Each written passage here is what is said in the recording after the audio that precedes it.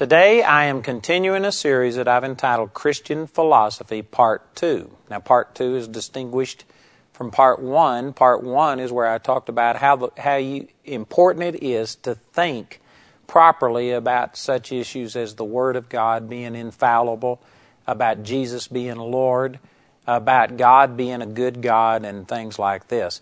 Now I'm beginning to talk about how you take your experience with the Lord and what the Bible has to say and how that affects your philosophy or your worldview towards homosexuality. First of all, that's the first thing we've been talking about.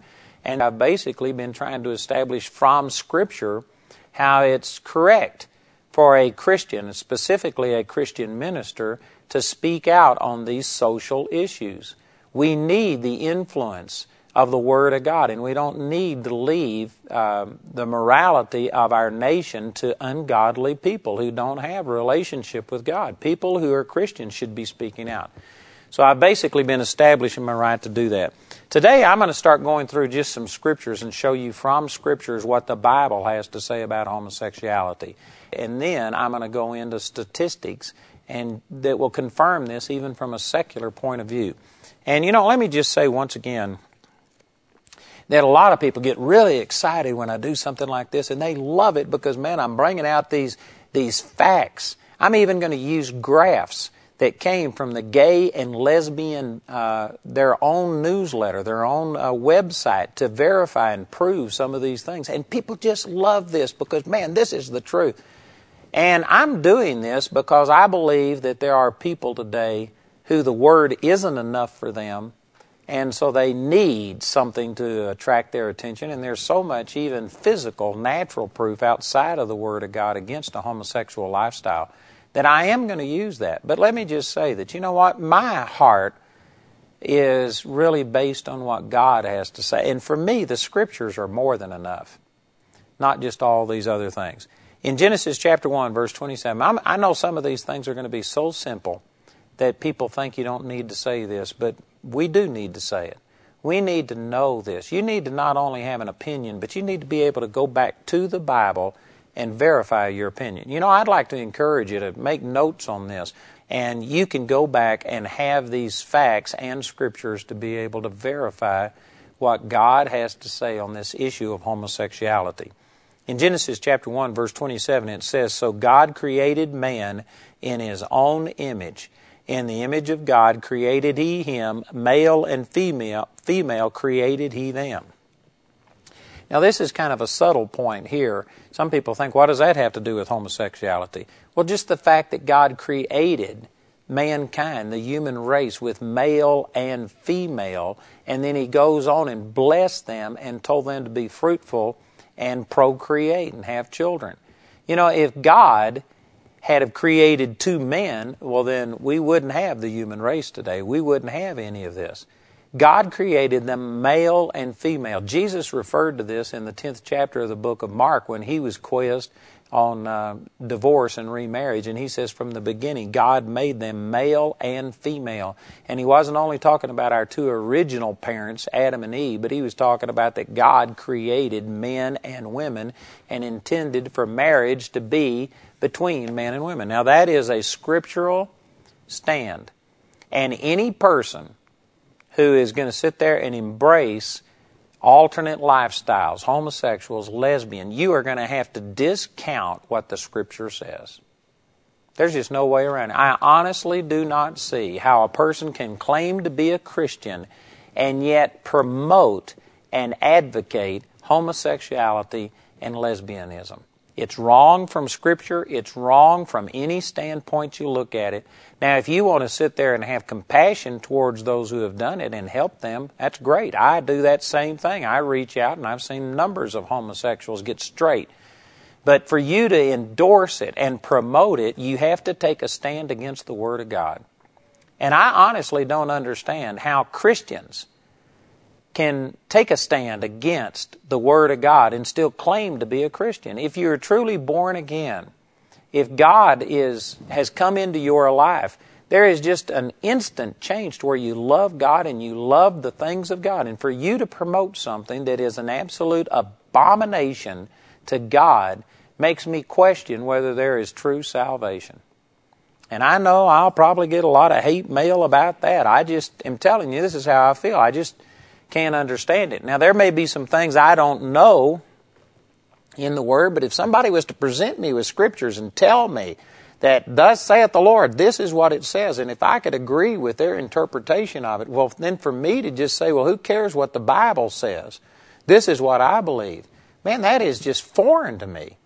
And I can't imagine any person who truly has a relationship with God just throwing the Word of God down and exalting your own opinion or whatever opinion you've been told and raised with.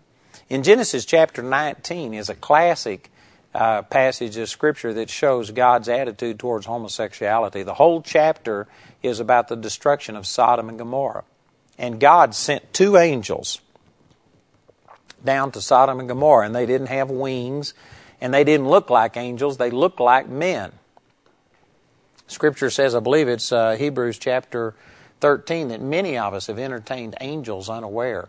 Angels don't come with wings and things like that. They look like normal people, and so much so that the men of the city, here it is in Genesis chapter 19 in verse 4, it says, before they laid down, this is talking about Lot and these 2 angels, the men of the city, even the men of Sodom, compassed the house round, both old and young, all the people from every quarter. And they called unto Lot and said unto him, where are the men which came into thee this night? Bring them out unto us that we may know them. Now that's the King James that I'm reading, but the NIV translates it this way, bring them out to us that we may have sex with them. And it's very clear that this is exactly what it's talking about. And of course, Lot was so repulsed by this, he says, no way. And he put his life on the line, and eventually these angels struck all of the men of the city blind. And they were groping around trying to find their way. And then these 2 angels grabbed Lot and his wife and his 2 daughters that were at home. They grabbed them by the hand, and they took them out of the city of Sodom and Gomorrah. And then in Genesis chapter 19, verse 24, it says, then the Lord rained upon Sodom and upon Gomorrah brimstone and fire from the Lord out of heaven. And if you read Genesis chapter 19, I've just taken a small portion of those scriptures, but there is no way that you can read that and think that God approves of homosexuality. You know, not far from us, there is a church that claims to be Christians, and they are a homosexual group. And I could understand a Christian being a homosexual and having a tendency in that way. I think that homosexuality is a sin like adultery or like pornography or like any other number of things. And I believe that Christians can get into pornography. I believe that Christians can commit adultery. I believe that Christians can commit the sin of homosexuality. But, you know, there is no such thing as some church that is promoting adultery and promoting lying and stealing. Christians do some of these things that are wrong, but to get to where you promote it and have a church built around people who are nothing but adulterers and you want to embrace it and say that God made me to be an adulterer, that is perverse. And people who are homosexuals are committing sin and they can be forgiven. Praise God for that. I'm not against them. But to start a church to where they actually embrace it and promote it, they have to ignore scriptures like this. God was not pleased with homosexuality. Sodom and Gomorrah, matter of fact, today we still call homosexuals sodomites based on the fact that all of the people in Sodom were homosexuals.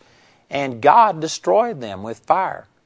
And so some people might come back and say, so are you saying that we should just kill all homosexuals? And here you are, you're one of these right-wingers and you are promoting hate speech. No, under the new covenant, there is a cure for homosexuality.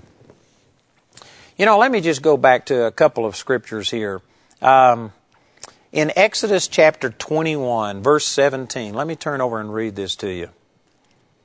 This is Exodus chapter 21 and verse 17. And this is written in a number of different passages of Scripture.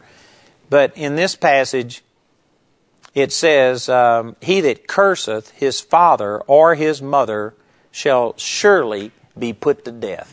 And this exact same thing is recorded over in Leviticus chapter 20, verse 9, Proverbs chapter 20, verse 20, also Deuteronomy chapter 21, verse 18. It says there that if a child is stubborn and rebellious, and if the parent has tried to correct them and yet they will not obey, then the parent is to take them to the elders of the city and say, "This my child is stubborn and rebellious, they're a drunkard."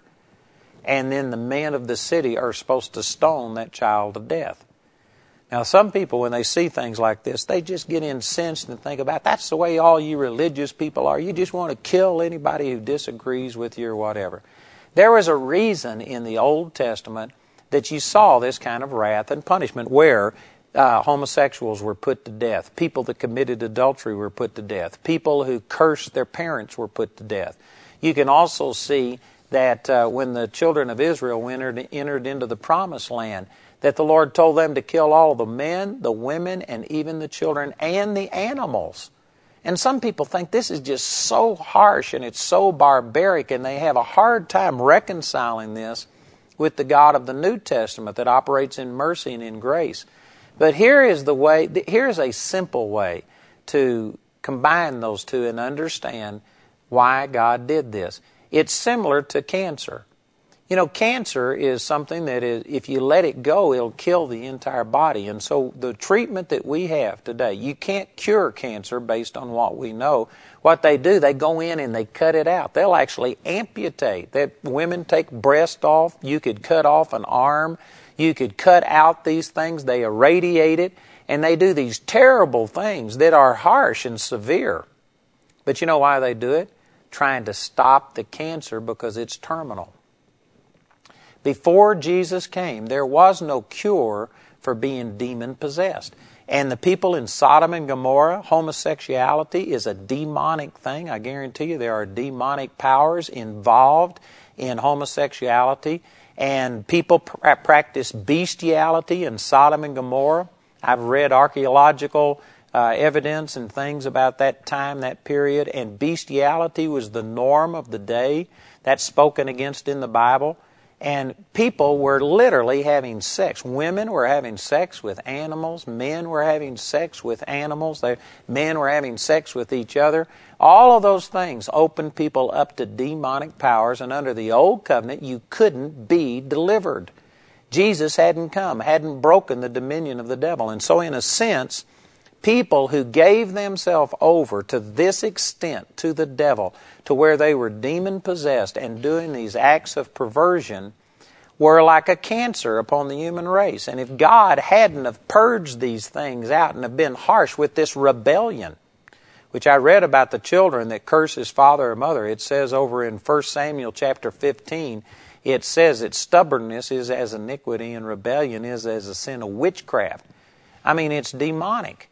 And prior to the cross of Christ, there wasn't a cure. And so you had to cut out those things. It was harsh on the individuals, just the same as it would be harsh on your hand if you amputated your hand to save the rest of your body. But overall, it was an act of mercy towards the entire body. Well, likewise, it was an act of mercy towards the entire human race to be so harsh against these things, because it was a cancer that would have just literally polluted the entire human race so that there wouldn't have been a human race. There wouldn't have been a virgin left for the Lord Jesus to have been born through if God hadn't have purged out this cancer, this ungodliness. So you see this wrath and punishment. But in the New Covenant, there is a cure now for homosexuality. And there's a cure for bestiality. And there's a cure for adultery. And there's a cure for rebellious children. So under the New Covenant, we don't kill people for those things, because there's always hope that the Lord can change them. That doesn't mean that what they're doing is right. It's still wrong, and it's still damaging, and it still opens yourself up to demonic powers, but there is an answer for it. So I am not advocating that we kill people the way it happened in Sodom and Gomorrah.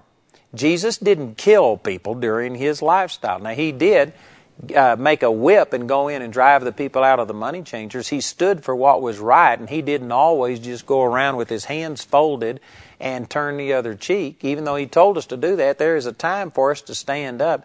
But Jesus wasn't killing people. Matter of fact, he said when his disciples wanted to call fire down out of heaven and kill these people who had come out against him. This is in Luke chapter 9, around verse 52. He says, you don't know what manner of spirit you are of. The Son of Man did not come to destroy men's lives, but to save them. Jesus didn't come to kill. But does that mean that things are now all right and it's okay to be a homosexual? It's okay to be an adulterer? It's okay to lie and steal? No, there is forgiveness for all of those things, but they aren't right. But anyway, just remember all of that. Factor this back into Genesis 19. We aren't advocating that we kill homosexuals. That's wrong. And anybody who does that, anybody who goes out and kills an abortion doctor or puts a bomb in an abortion clinic, that is not God's heart. There's probably people thinking that because I'm taking a stand against it, that I'm instantly one of those that bombs abortion clinics, that I'm all for killing doctors that do abortion, that I hate homosexuals. And you know what? You are misjudging me. You're prejudiced.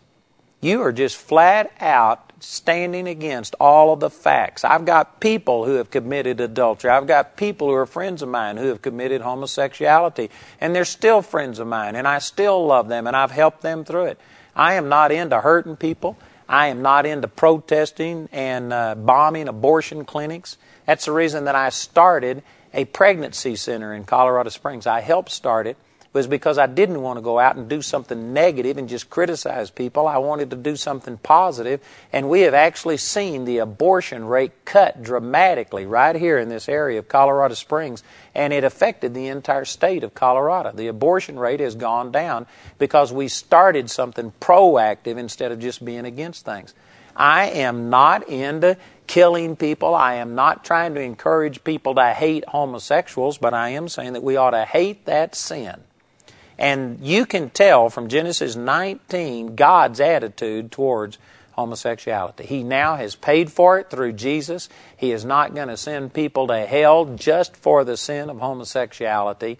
It's the sin of rejecting Jesus that sends people to hell. But the sin of homosexuality has been paid for. There is acceptance. There's forgiveness for homosexuals. But I tell you, God is against homosexuality. Leviticus chapter 18, verse 22 says, Thou shalt not lie with mankind as with womankind. It is abomination. How clear do you have to get? Again, there's people watching this program that I'm sure you just don't let the Word of God influence what you believe. To you, that's not that important. But I'm telling you, this is what the Word of God says. The Word of God was around long before you showed up. It's going to be around long after you are gone. And you can like it or dislike it, but this is God's evaluation. Homosexuality is abomination. The word abomination means it's something that God hates. It is a perversion. It's wrong.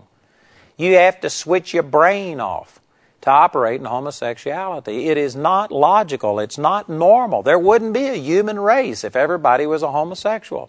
This is not the way that God created us to be.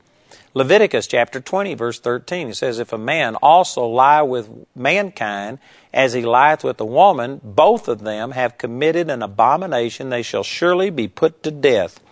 Their blood shall be upon them.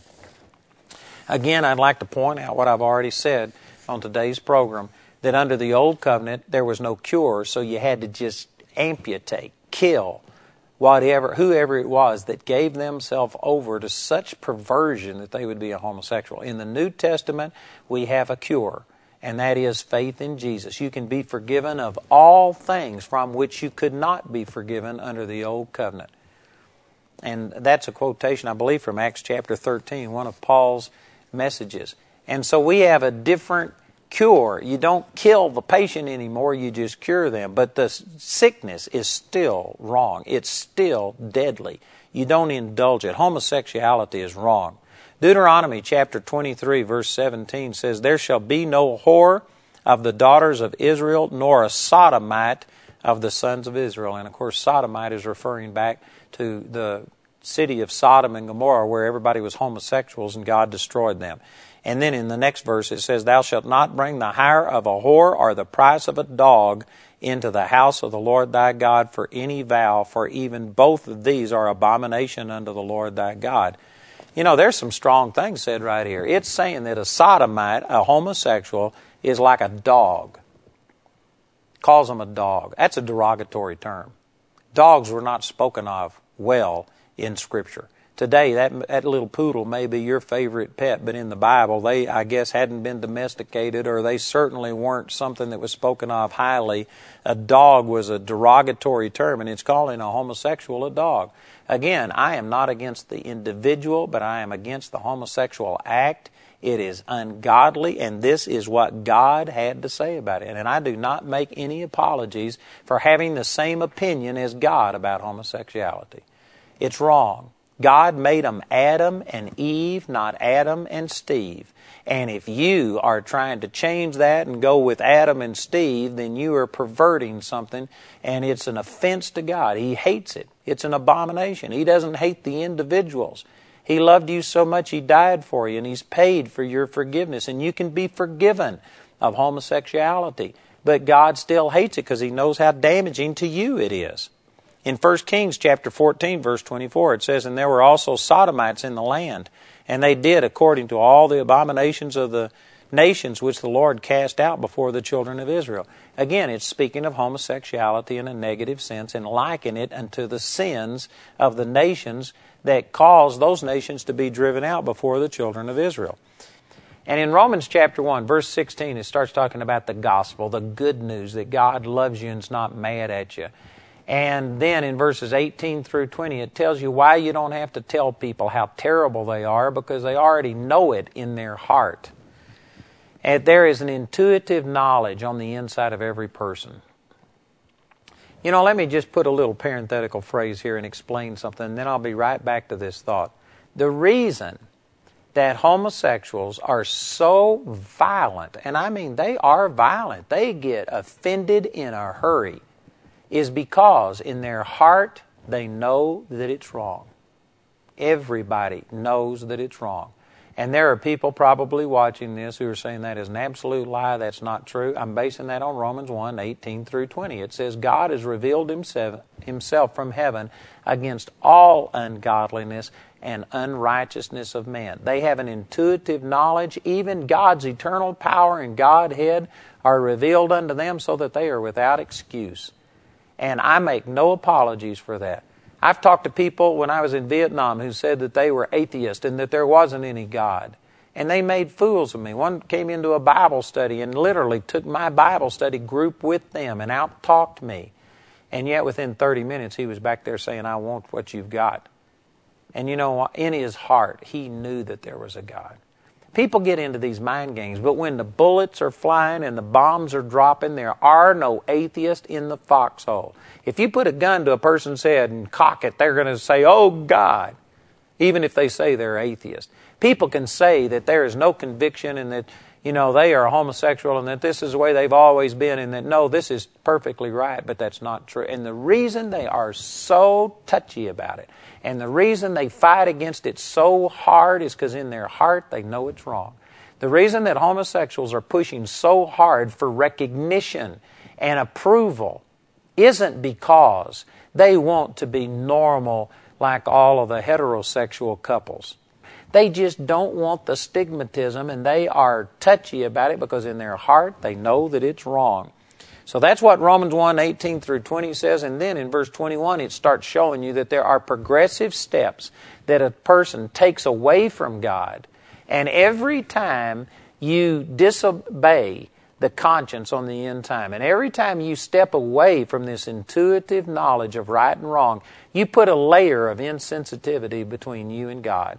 And you can get more insensitive and more insensitive, so that in 1 Timothy chapter 4 it talks about you can have your conscience seared with a hot iron. You can get to the place where your conscience doesn't work anymore. And in Romans chapter 1, it's showing you the progressive steps people take away from God towards this being what the Bible calls reprobate, or where you are no longer under any conviction. And homosexuality is right at the last step. People don't start out in homosexuality. You have to cross the line first of all and start doing many, many things that violate your conscience. And by the time you get to being a homosexual, you have already deadened yourself and numbed yourself towards the conviction of God, and you are dangerously close to being apostate are reprobate. That's what these verses are saying. So let me just read some of this. Romans chapter 1, verse 24. It says, "Wherefore God also gave them up to uncleanness through the lust of their own hearts, to dishonor their own bodies between themselves, who changed the truth of God into a lie and worshipped and served the creature more than the Creator, who is blessed forevermore." That verse 25 is talking about idolatry, idol worship. In verse 26, "For this cause God gave them up unto vile affections." And it begins to start talking about lesbianism and then homosexuality. Remember that I said that this is a progression. And some people might say, well, if it's progression, this talked about idolatry first. And then it started talking about lesbianism and then homosexuality. And man, I haven't committed idolatry. Well, in Colossians chapter 3, verse 5, it says that covetousness is idolatry. And I could spend a lot of time developing this, but idolatry isn't only falling down to some wood or stone or gold statue. But you can worship the almighty dollar. You can worship all of the physical, natural things, and your possessions can become your God. And that's a step away from God. Now, that's not a popular message in the United States or in Western cultures where covetousness is not only allowed, but it's promoted. Our ads and everything is basically just trying to create covetousness on the inside of you. And it's been embraced and said so many times that people now have gotten to where covetous lifestyle is normal, but the Bible calls it idolatry. And after that, in verse 26, it says, "For this cause God gave them up unto vile affections, for even their women did change the natural use into that which is against nature. And likewise also the men, leaving the natural use of the woman, burned in their lust one towards another, men working with men that which is unseemly, and receiving in themselves that recompense of their error which was meet." And I'm interpreting a little bit here, but I don't think it takes very much interpretation to see that this is talking about all of the damaging physical effects, AIDS, and other things like this that come as a result of homosexuality. This isn't saying that God put AIDS on people as punishment. It just says that there is a consequence. You go out and live in perversion. If you stick your hand into a saw, you're going to get cut. And that's not God that cuts you, but it's the laws that He created that you get something fast moving like that and stick your hand into it, you're going to suffer. Well, God created laws over this earth, and when you start ignoring those laws and living in perversion, these sexually transmitted diseases and things like that are the results of it. You know what? If you live a godly lifestyle, it'll stop all these sexually transmitted diseases. Now, somebody will probably come out and say something about, well, you could get AIDS through a needle in a hospital. Well, certainly that has happened. But you've got to admit, if you will be honest, that the vast majority come through perversion of lifestyle, perverted sexual contact. And if people would be moral, then they wouldn't have it. Primarily, to a vast, large degree, these sexually transmitted diseases and AIDS come as a result of immorality. And in Uganda, they've been promoting this abstinence. They have cut that AIDS rate down to, I think it was 6%. They're teaching godliness. Would to God that America could do the same thing. I was just in Uganda, and I got to speak to some of the members of the parliament, a prayer breakfast type thing. And it was just that week or so recently before I got there that the International Monetary Fund had offered them a huge sum of money if they would just embrace homosexuality and promote it as being normal. And the Parliament of Uganda said that our morality is not for sale, and they refused it and turned down this huge amount of money that could have been a blessing to them. But in a sense, there's this international pressure, being put on people. They're trying to buy their loyalty, and they not only rejected that, but while I was there, they were introducing a bill that would make homosexuality against the law. They were going the other direction. They got pushed, and so they're pushing back. Would to God that America would stand up for its principles. I think it's Proverbs chapter 14, verse 34 says, "Righteousness exalts a nation, but sin is a reproach to any nation." I guarantee you sin And the ungodliness going on in this nation is a reproach, and it is not promoting us, and it's not helping us. We ought to stand for something. We ought to take a stand, and I encourage you to make this an issue. You ought to vote for people who are going to promote godliness instead of ungodliness.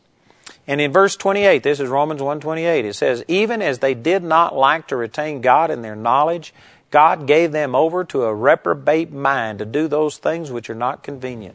This reprobate mind is talking about that since people didn't want God's conviction, they didn't want Him around, God just withdrew conviction from them. In John chapter 6, verse 44, I believe it is, the Scripture says that no man can come unto the Father except the Spirit draw him. People on their own do not seek after God. It is not fallen human nature to seek after God. God has to draw us, woo us by His Spirit. And that's what Jesus was saying. No man can come unto the Father except the Spirit draw him. And if people go to rebelling and pushing God away and saying, I don't want you in my life, you can reach a place to where God will say, all right, you don't want me, I won't draw you. And if God quits drawing you, you are reprobate. That means that you have no conviction, no knowledge of the truth, and you don't care. And I tell you, I think that we have a lot of reprobate people today that have gone past, they've passed this point to where there is no conviction. Their conscience is seared with a hot iron, as it talks about in 1 Timothy chapter 4. And they, at one time, they knew the truth, but they have just rejected it so long. God has given them over to this reprobate mind. And we have those people rising to the forefront and taking leadership today. In verse 29, it says, being filled with all unrighteousness, fornication, wickedness, covetousness, maliciousness, full of envy, murder, debate, deceit, malignity, whisperers, backbiters, haters of God, despiteful, proud, boasters. Boy, I wish I had time to teach on every one of these things. Some of these things are not only allowed but encouraged in our society today. And yet they're all being listed as being terrible things that bring a person to where they're reprobate, to where God won't even deal with you anymore. Inventors of evil things, disobedient to parents, without understanding, covenant breakers, without natural affection, which is natural affection here is talking about those who are homosexuals or break up the family, implacable, unmerciful, who knowing the judgment of God that they which commit such things are worthy of death, not only do the same, but have pleasure in them that do it. And so this shows you that homosexuality is listed along with terrible sins such as murder and extortion and just all of these terrible things. Homosexuality is a sin. And it's one of the very last sins in a progression of things that move us away from God. It's one of the very last things before a person becomes reprobate, totally beyond God's reach. Not that God couldn't reach him, but that they've just said no so many times, God lets them go. And He's not going to draw them. That's a terrible state. You don't want to be there. I guarantee you, anybody who's flirting with homosexuality is flirting with being reprobate, apostate. You don't want that. You don't want anybody else to be that. That's terrible. In 1 Corinthians chapter 6, verse 9, it says, know ye not that the unrighteous shall not inherit the kingdom of God? Be not deceived, neither fornicators, nor idolaters, nor adulterers, nor effeminate, nor abusers of themselves with mankind, nor thieves, nor covetous, nor drunkards, nor revilers, nor extortioners shall inherit the kingdom of God. And this Greek word that was translated abusers of themselves with mankind. I won't attempt to pronounce that, but it literally means those that defile themselves with mankind. The NIV translates this as homosexual offenders. And this is exactly what it's talking about. So that's talking about homosexuality. It's in Old English, and some people don't recognize that. But 1 Corinthians 6, 9, and 10 is talking about that. In 1 Timothy chapter 1, verse 9, it says, knowing this, that the law is not made for a righteous man, but for the lawless and disobedient, for the ungodly and for sinners, for unholy and profane, for murderers of fathers and murderers of mothers, for manslayers, for whoremongers, for them that defile themselves with mankind. Now here is that same Greek word that was just used in 1 Corinthians chapter 6 verse 9, it's being used here in 1 Timothy chapter 1 verse 10, and it means them that defile themselves with mankind, or as the NIV puts it, this is talking about homosexuality. So it's listed again in the midst of a list of things with murder and stealing and all of these things. 2 Peter chapter 2 verse 6, it says, and turning the cities of Sodom and Gomorrah into ashes, condemned them with an overthrow, making them an example unto those that after should live ungodly. You know, for anybody who says, what does God think about homosexuality? Again, we've used those verses already, but Genesis 19 shows you what God thinks about it. And then here in 2 Peter chapter 2, verse 6, it says that God did this and set an example for those who later would want to be homosexuals. You wonder what God's opinion about it is? Read Genesis 19 about God destroying all of Sodom and Gomorrah and wiping out men, women, and children because of the abomination that it was. It's wrong. Homosexuality is wrong. The homosexual, God can forgive. But the homosexuality is wrong. It is a perversion. It is an abomination to God. In Jude chapter 1, verse 7, it says, even as Sodom and Gomorrah and the cities about them in like manner, giving themselves over to fornication and going after strange flesh, are set forth for an example, suffering the vengeance of fire. And so that verse shows you that this is something that is an example that God set for us, and it is wrong. Homosexuality is a sin. I just don't know any way to interpret the Scriptures other than to say homosexuality is a sin. And again, it really bothers me. It's one thing for a person to be a homosexual and to know that it's wrong, and they're just going to persist in it anyway. But today, people are actually trying to twist it to where this is normal, and they're saying that I can't help it. I was created this way. That is an absolute lie. There's a lot of things I could say on that, but let me just use this one line of reasoning to make that point. God judged it. In Genesis 19, it's referred to in 2 Peter, it's referred to in Jude, and there's just so many times that He commanded us not to do it. God would be unjust to command a person not to do something that they are genetically disposed towards. Now, God doesn't do things like that. When God tells you not to lie, not to steal, it's because you can stop those things. You don't have to do it. If God was to tell you not to breathe, that's unreasonable because you've got to breathe. That's something that you can't help. If He was to tell you not to be a man or not to be a woman, that would be unreasonable because He created you that way. But God never created anybody a homosexual. That is being promoted and established today, and there is absolutely zero proof of it. It is not true, and based on the fact that God held people accountable and told them not to do this, and if they did it, He judged them, that shows you that from God's standpoint, which is the correct standpoint, it is not genetic. I believe that every person, sometime or another, is confused, and we wonder about this, and we challenge things. And in our culture today, every time a person has any problem, they come along and say, well, the reason your marriage isn't working, the reason you just can't get along with women is because maybe you're a homosexual. And they confuse people, and they sow these seeds of doubt and get them involved in a lifestyle, and then once they're in it, it's a trap. And it's hard to get out of, the condemnation and stuff like that. But they are preying on people with this thing that it is genetically disposed, and that is not true. God didn't make you to be something different, act differently than your sex that you have. If you're a man, God intended you to have a relation with a woman. If you're a woman, God intended you to have a relationship with a man, and that is the truth, and God didn't make you any other way.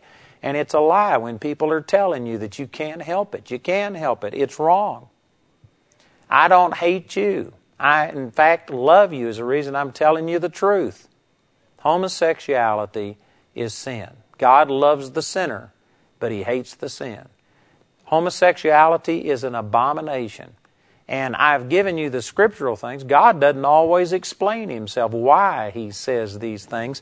But for those of you who the Bible isn't sufficient, or you think that it's outdated or that it doesn't apply to us, Like, let me just say this. Again, I'm not trying to dish on anybody. I'm just telling you the truth. These are truths that anybody can research and find out for yourself.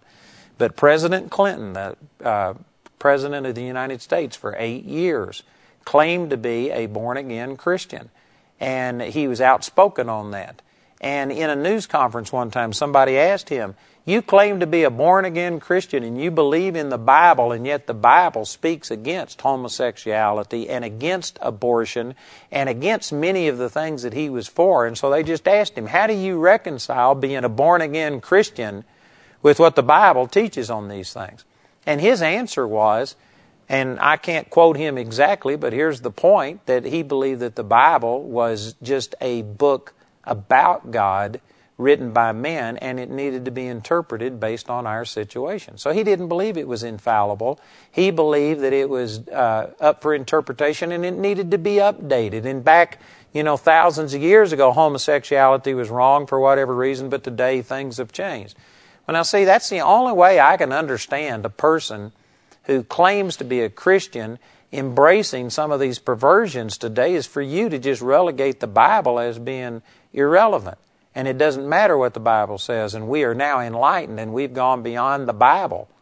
That's the way that a lot of people view this. But if you claim to believe the Bible, I cannot reconcile how Christians who are supposed to be Bible believers can embrace and promote things that are just completely contrary to Scripture.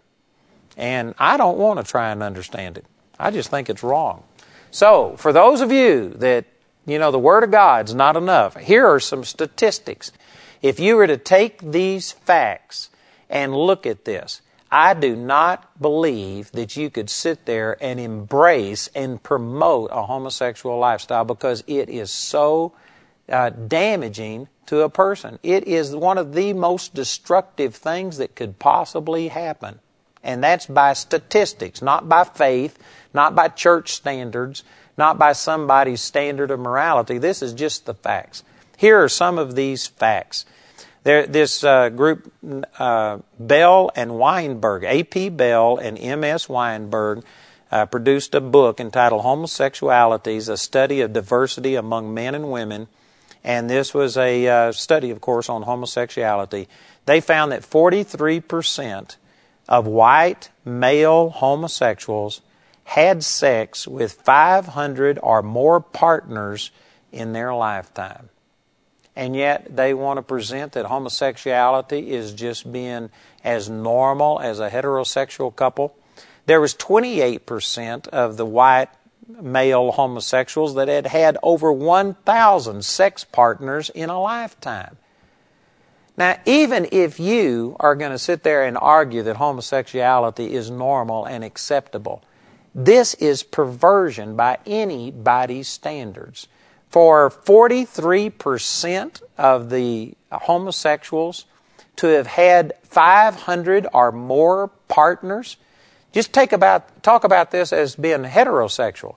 What if you looked at a couple and in a lifetime they had had 500 or more sexual partners? I guarantee you anybody's standard. I don't care if you're pagan. I don't care if you're non-Christian. Anybody looks at that and says, this is not good. This is not a healthy environment.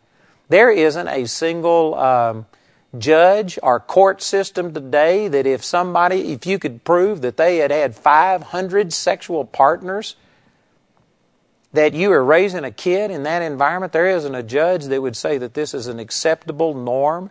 This is a perversion by anybody's standards. And yet they're trying to portray themselves as being normal. And yet nearly 50% of them have more than 500 partners in a lifetime. Among heterosexuals, there's 80% that remain faithful after 5 years. I've got a graph here, and this graph is showing on the left-hand side is 0 up to 90%.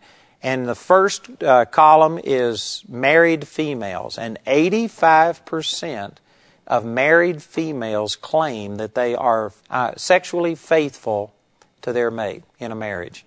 Out of married males, it's 75.5% of married males claim that they are faithful to their mate.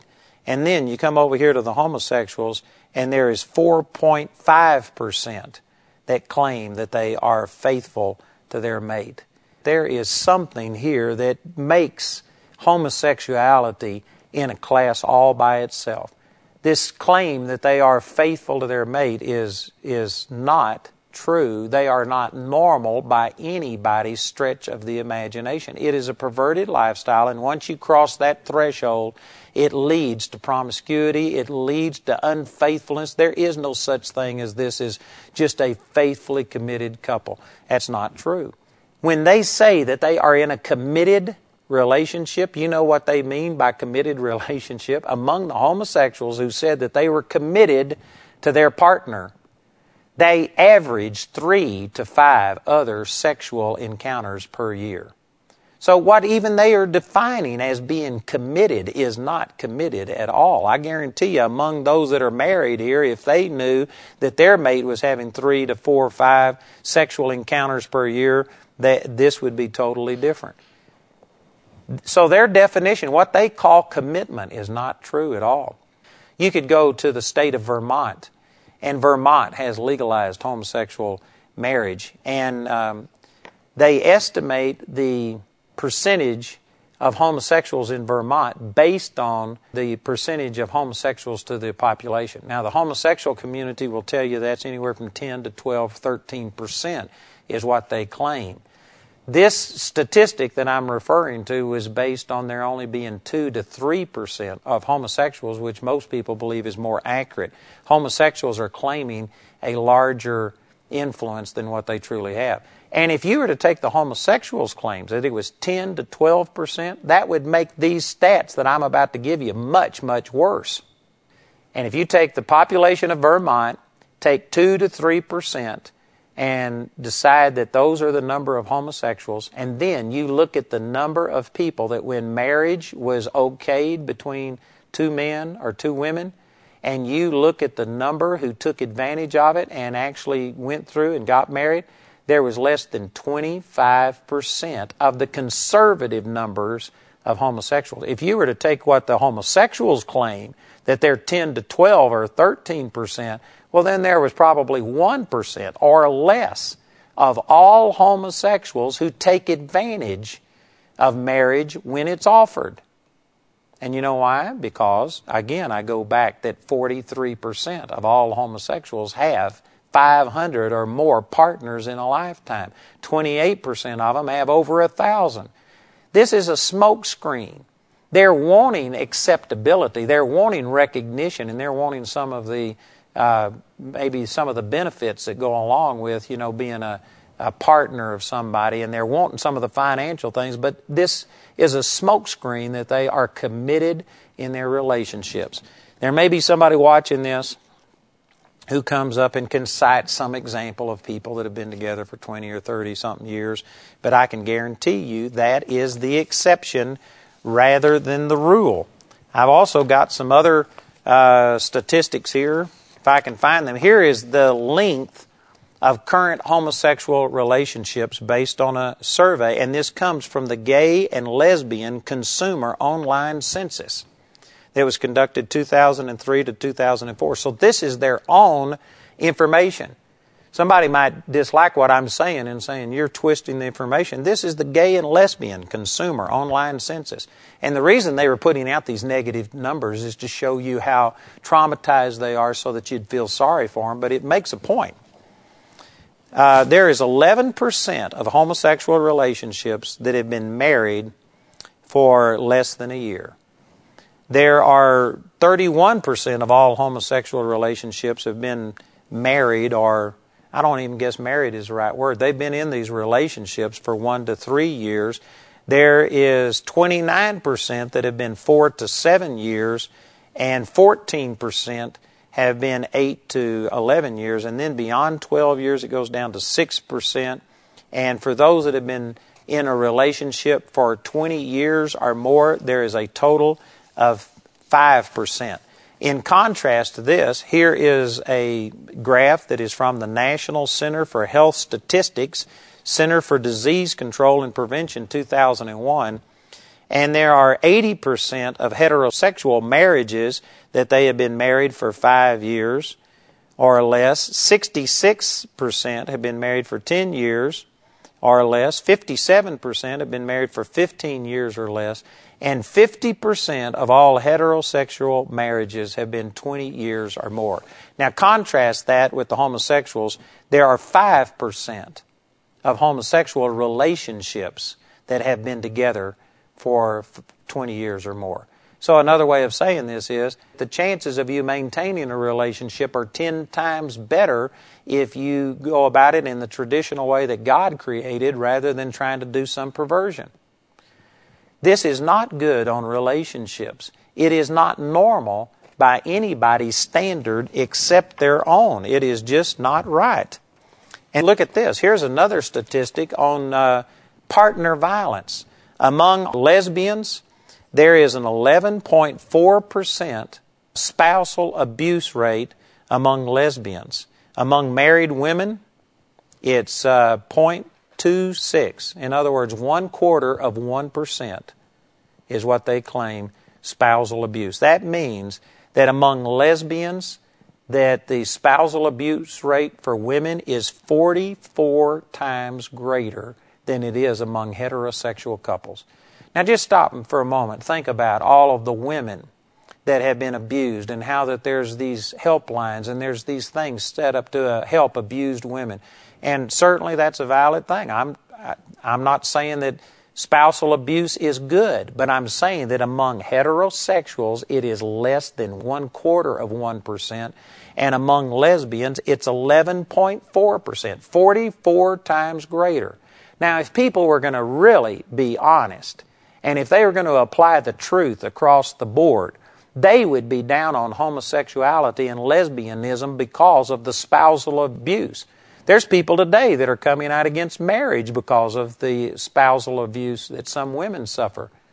And yet it's a fraction compared to what goes on in a lesbian relationship. Look at this among homosexual men. There are 15.4% of homosexual men who claim spousal abuse. Among married men, it is 0.05. 0.05% of men claim that they have been abused by their wife. So that means that among homosexual males, you have a 300 times greater chance of spousal abuse than you do among heterosexuals.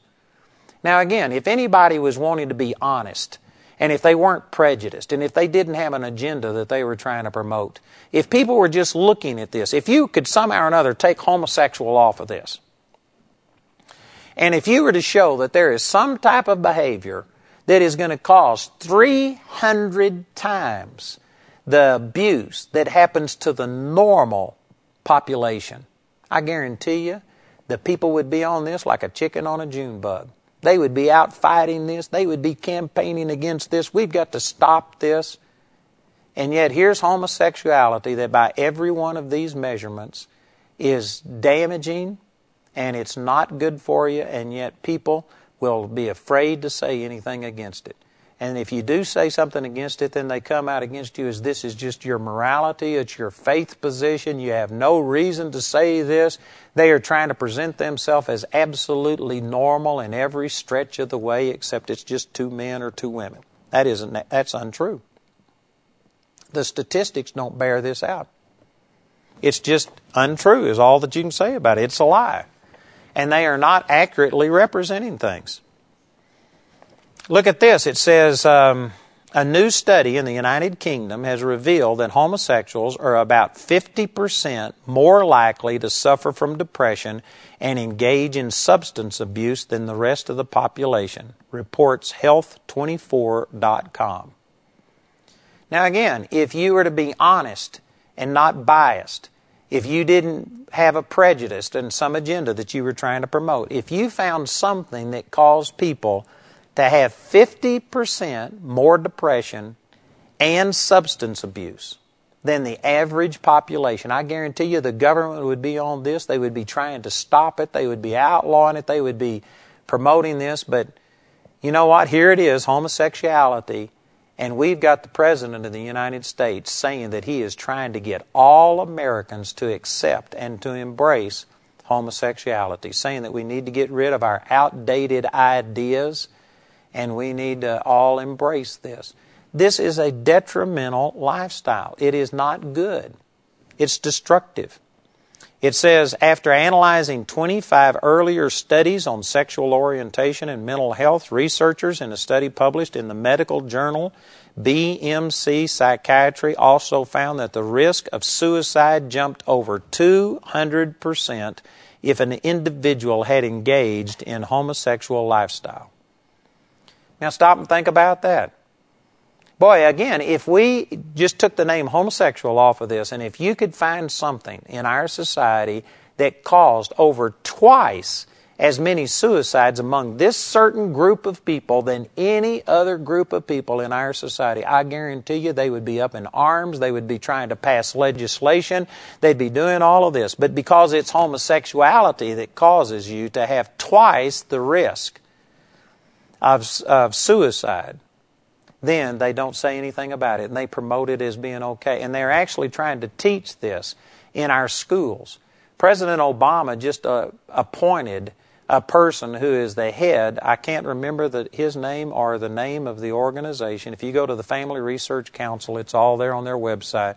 And he's now one of the new directors, and he is the most outspoken homosexuals promoting homosexuality as an accepted lifestyle in grade school, in the lower grades.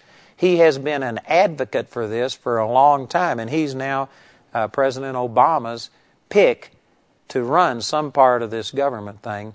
And these are the kind of people that he's doing, is to promote something that is going to increase, double their likelihood of suicide, increase their possibility of depression 50%, and substance abuse. That's going to cause all of these problems. And this is just getting a pass because nobody wants to be politically incorrect. Nobody wants to be a hate monger. I tell you, I'm saying these things because I love people. I'm telling you that homosexuality is not only wrong from a scriptural standpoint because God said it was wrong. The reason God said it was wrong is because He loves you. And God doesn't want you destroying your life. God doesn't want you to live with the guilt and the condemnation and the sexually transmitted diseases and the spousal abuse and the depression and the drug abuse and the suicide. God loves you. It's a destructive lifestyle. But I tell you, this is just what the Word of God has to say. It's wrong. It's what the stats have to say. And people are willingly ignorant of these things. They're intentionally not telling you this stuff.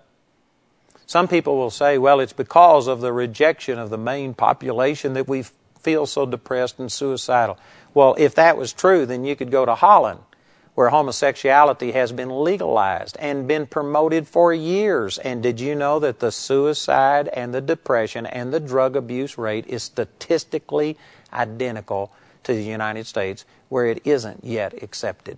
That argument just dies because it can't be proven. Contrary to what's being told, homosexuality is not an acceptable lifestyle. It is not an alternative. It shouldn't be an alternative lifestyle. It is a destructive lifestyle. Emotionally, and of course, I hadn't even gone into the AIDS, but there are sexually transmitted diseases and things that are unique to homosexuals, and somebody is going to criticize that and cite some instance where, AIDS has been transmitted through a transfusion or something. But that is a very minute percentage of people that ever get it that way. The vast majority of people that have had AIDS get it because of a perverted lifestyle in a homosexual lifestyle. And I cite it as an example over in Uganda, where they have been preaching abstinence, and they've brought the AIDS rate down to 6% by just starting to be moral and not live like a dog and go around and have 500 to 1,000 sexual partners in a lifetime. I know there's people that take offense to that, but it's the truth. And again, if we could be objective, if people weren't already prejudiced, and if you found something that increased the suicide rate among a certain segment 200%, that increased depression 50%, that increased drug abuse, that increased spousal abuse, I mean, hundreds of times, 300 times. If we were to look at anything like that and take the name homosexuality off of it, if you just had these charts over here and you show that here's what group A does and here's what group B does, and if you showed an impartial group of people, didn't matter whether they were religious, secular, ungodly, whether they were green, blue, yellow, whatever, it doesn't matter. If you took people and if they were objective and looked at these statistics, I can guarantee you, if they weren't prejudiced, they would come to a conclusion that we ought to do something to limit this type of lifestyle, because look what it's doing. Twice as many suicides, 50% more drug abuse and depression, 300 times as much spousal abuse, and all of these things. There is no commitment in these relationships. If people were objective, they would deal with that. But the truth is that the homosexual community is not objective. They had an agenda. They are trying to force this on other people. And you know, here's a question that I've had. I don't know if any of you have ever thought this before. But if a person wants to be a homosexual, I am not for that. I believe it's sin, and I'm warning people and saying it's a destructive lifestyle. But let's just say that a person wanted to be a homosexual. Why don't they just do what it is that they want to do without trying to force me to accept it and to approve of it? You know, really, that is a personal issue. Why would anybody have to tell you that they were a homosexual? It's because they are condemned of their own conscience. They are trying to overcome the conviction that they have in their own heart, and they're doing this by trying to gain acceptance from other people and lull themselves into a position of thinking it's okay. Let me go back into this. It says homosexuals in the United States and Denmark, the latter of which is acknowledged to be highly tolerant of homosexuality, and I've been there, and they are not only highly tolerant, they've passed laws, they encourage it, they're actually actively promoting it. And it says, in these two areas, both die on average in their early 50s or in their 40s if AIDS is the cause of death. And so even without a person contracting AIDS, homosexuals live into their early 50s, and of course if they get AIDS, then it can be 40. It says, in contrast to this, the average age for all residents in either country ranges from the mid to upper 70s. And so if you look at that, then that means that homosexuality takes at least 20 years off of your life if you don't get a disease. If you get a disease, of course, it can take much, much more. But anything that cuts 20 years off of a person's life ought to be something that is not endorsed and promoted and trying to push it on other people. And that is exactly what is happening today.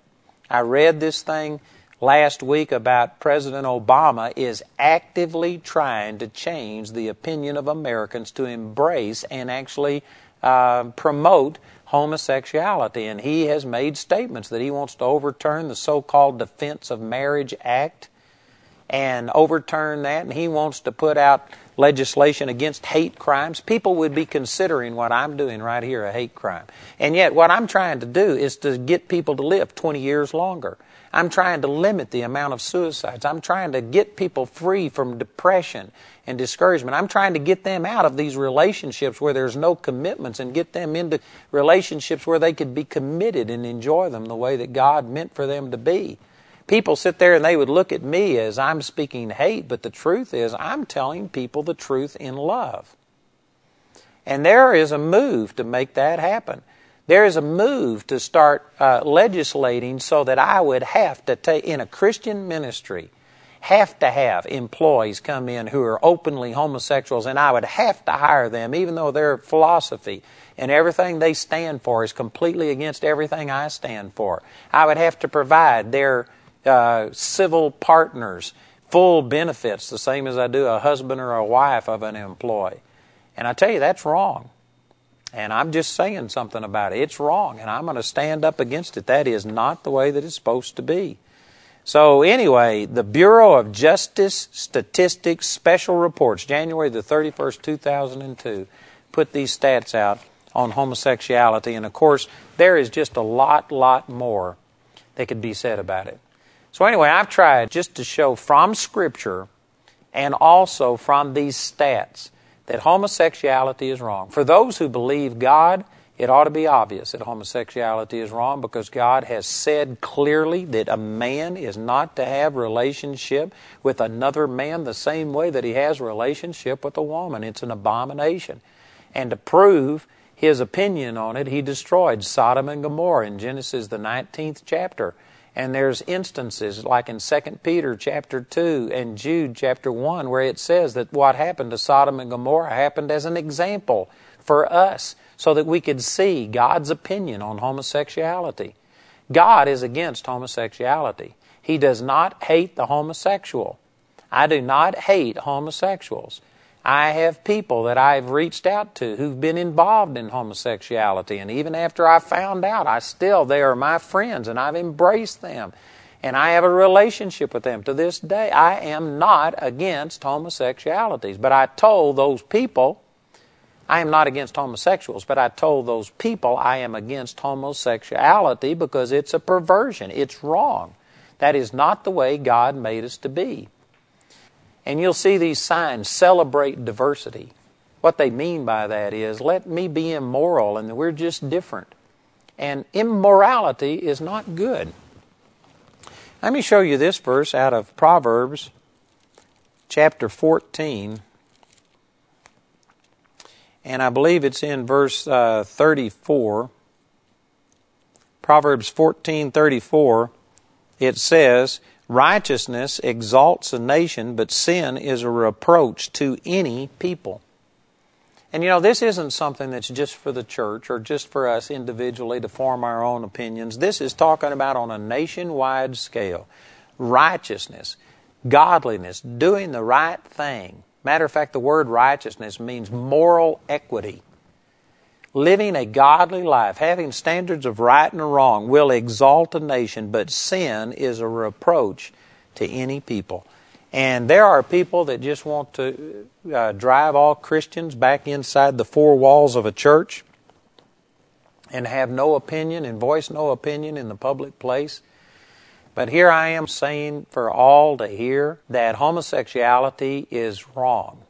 Not only from a religious, biblical standpoint, it's wrong from any way. If you want to evaluate it based on psychology and based on the amount of depression and suicide and drug abuse and spousal abuse and the hurt that it brings, if you want to evaluate it from the way that it shortens a person's life. I made this point earlier in the week, but we put warnings on a package of cigarettes because the Surgeon General has determined that cigarette smoking can be damaging to your health. And it takes anywhere from 7 to 10 years off of your life. Those are cigarettes. Homosexuality is statistically proved to take a minimum of 20 years off of your life. And if you get AIDS or some sexually transmitted disease, it can take even more off. It's over twice as deadly as cigarettes, and yet look how cigarettes have been vilified. And people have actually taken lawsuits and come against the tobacco companies and has filed suit and won, and had those tobacco companies have to put out all kinds of money to people who've had their life shortened because of cigarette smoke. What would happen if we were to take the same thing? If there was any justice, if there wasn't a bias and a prejudice, and if people were truly honest, well then you know what? You could take all of the people that are promoting and advocating homosexuality and you could take them to court and you could sue them and come against them and have them pay out large amount of money for all of the people who are dying of AIDS and stuff because it's being promoted and embraced and that agenda is being pushed. Now that would be a logical thing to do. I'm not saying that I would do that, but I'm just saying that if we weren't hypocrites, if there wasn't an agenda here, and if people were truly objective with this, I guarantee you this homosexuality cannot stand. There is not a leg for it to stand on. It is not a godly thing. It's a detrimental thing. And I'm just telling you in love. Some of you may not understand that it's in love. Some of you may think you just ought instantly lump me in with other people who've gone out and burn abortion clinics or beat up homosexuals, and you think that that's what I'm advocating. I'm saying that the sin is wrong, but I love the sinner. You know, I'm reaching out to the homosexuals. I'm trying to tell you, I love you enough to tell you the truth. And there's a lot of people that say if you really loved them, you wouldn't say anything. There are some things that you need to feel wrong about. Homosexuality, based on stats, based on facts, is damaging to your health. It's damaging to your psychology. It's damaging to your person in any measurement that you want. Any measurement except what the Gay and Lesbian Fund wants to do. They are misrepresenting facts, but if you go by all of the facts, homosexuality is damaging to your health, to your welfare, to your relationships. And I'm telling you in love that you ought to quit it. You need to get out of it. And the good news is that you can get out of it. It is not something that you are destined to be this way.